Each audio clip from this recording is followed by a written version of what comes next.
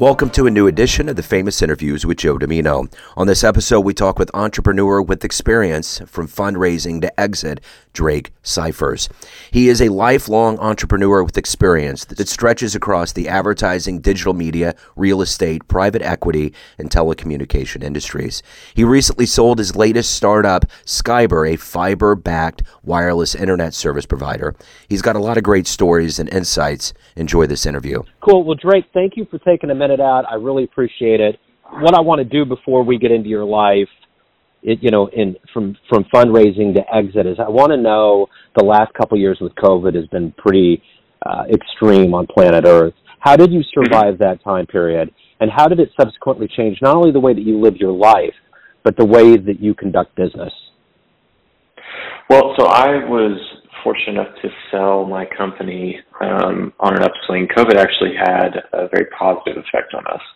And so we actually grew 80% in 2020 because everybody was moving to the internet, and everybody had to have their kids' life and work and everything on the internet. And so for us, attempting to be a high-quality provider, and I believe based on how much we grew, succeeding in that, it was a big, actually, it was probably one of the more fulfilling things, is being able to use that to help people. But as far as COVID and how it changed my life, I think it has made me think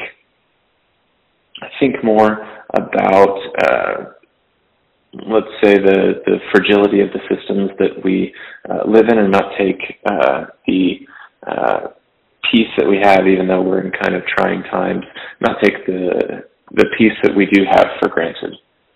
So let's get to the essence of who you are and what you do. I'm going to put you in front of a bunch of grade school kids, say third graders, at a career day. And one of the kids looks up at you and says, "What do you do for a living?" How do you answer them? I build businesses that help people accomplish what they need in life. So talk to me a little bit about what you wanted to do when you were in the third grade. How did you envision your life, or what did you want to do? Sure. Yeah. When I was in the third grade, I wanted to be a basketball player. That is what I wanted to do. I was ready. I was excited. I would practice. I would, just spend hours practicing, trying to get better. Just kind of grinding away. Getting school was just something I had to do to get out of the way in order to go play more basketball. And so I realized, though, that I'm a 6'2" white guy that can't jump super high, and that wasn't going to be a long-term play for me. So are you happy with how things have turned out? I think so. I mean, everybody, I think, is in the process of becoming and growing, and becoming more of who they want to be. And I think that's kind of a moving target that changes. But overall, I'd say I've been very blessed in my life, and I've achieved a lot of things that if you talk to that third grade Drake, I don't know that he would have been pretty shocked at all the things that I've been able to do. So I'm only 35, and I've got a lot more. Hopefully a lot more runway left in my life, but so far I think that I've been blessed, and I've accomplished a lot. So take me back to your childhood. Obviously who we are is a product of the seeds that are planted. What was your childhood like, and how did these things happen in you to make you who you are?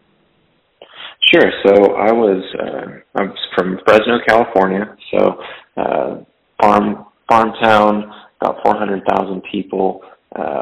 Although I like to kind of jokingly call it a California ghetto, because it wasn't, a very super nice town or a very pretty town, but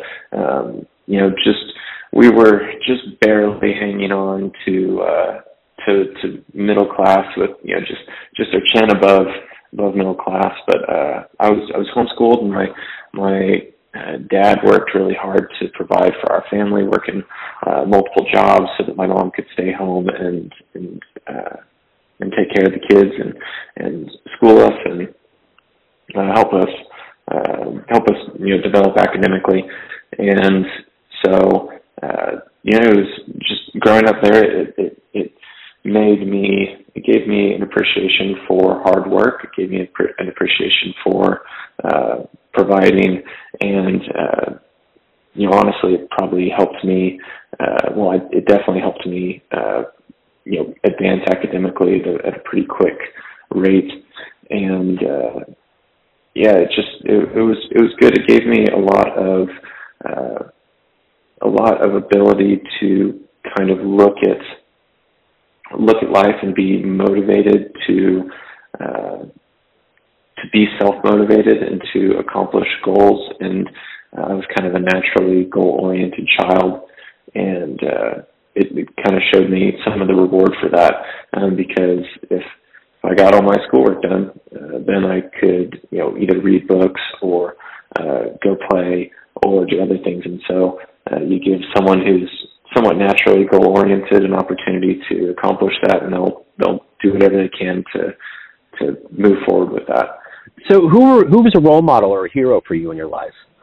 I think, honestly, my dad. My dad was definitely a hero and role model for me. Just the way that he managed the jobs that he had. I was blessed to have a quite stable family life, but just to see him model providing for his family and going through extraordinary lengths and work hours to do that was something that I definitely looked up to. I'm trying to think who else would it be. I think I really I would say my basketball idol would probably have been Kobe Bryant, just from the hard work and dedication that he had to just put in the effort, put in the work, and to do the simple things over and over and over again, just to ingrain them in developing a strong work ethic. If you could meet anybody alive on the planet right now, who would it be? Who would you love to talk to? Ooh, good question. Anybody alive right now? I think that it would be a lot of fun to talk to Ray Dalio. I've enjoyed several of his books. Actually, I take that back. I would like to meet Peter Zeihan.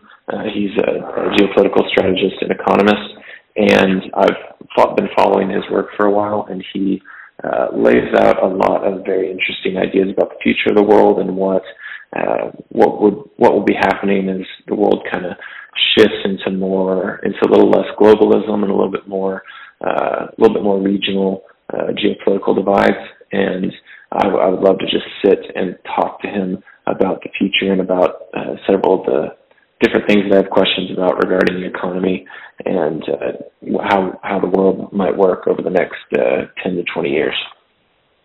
So you talked about reading. What was that book for you growing up that just really opened you up, that you loved, that you may even revisit today?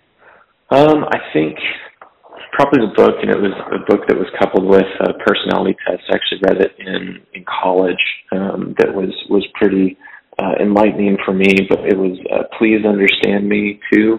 It was about Myers-Briggs, and it was fascinating to read more about my personality type, and I'd grown up not really feeling understood by a lot of people, but when I read that book and I read about my personality type, it was like somebody had been sitting and watching me over my shoulder, and that kind of started into a journey of self-discovery, self-understanding, self-reflection, and I really enjoyed that, and I've still continued to pursue that and understanding not only myself but others through that framework.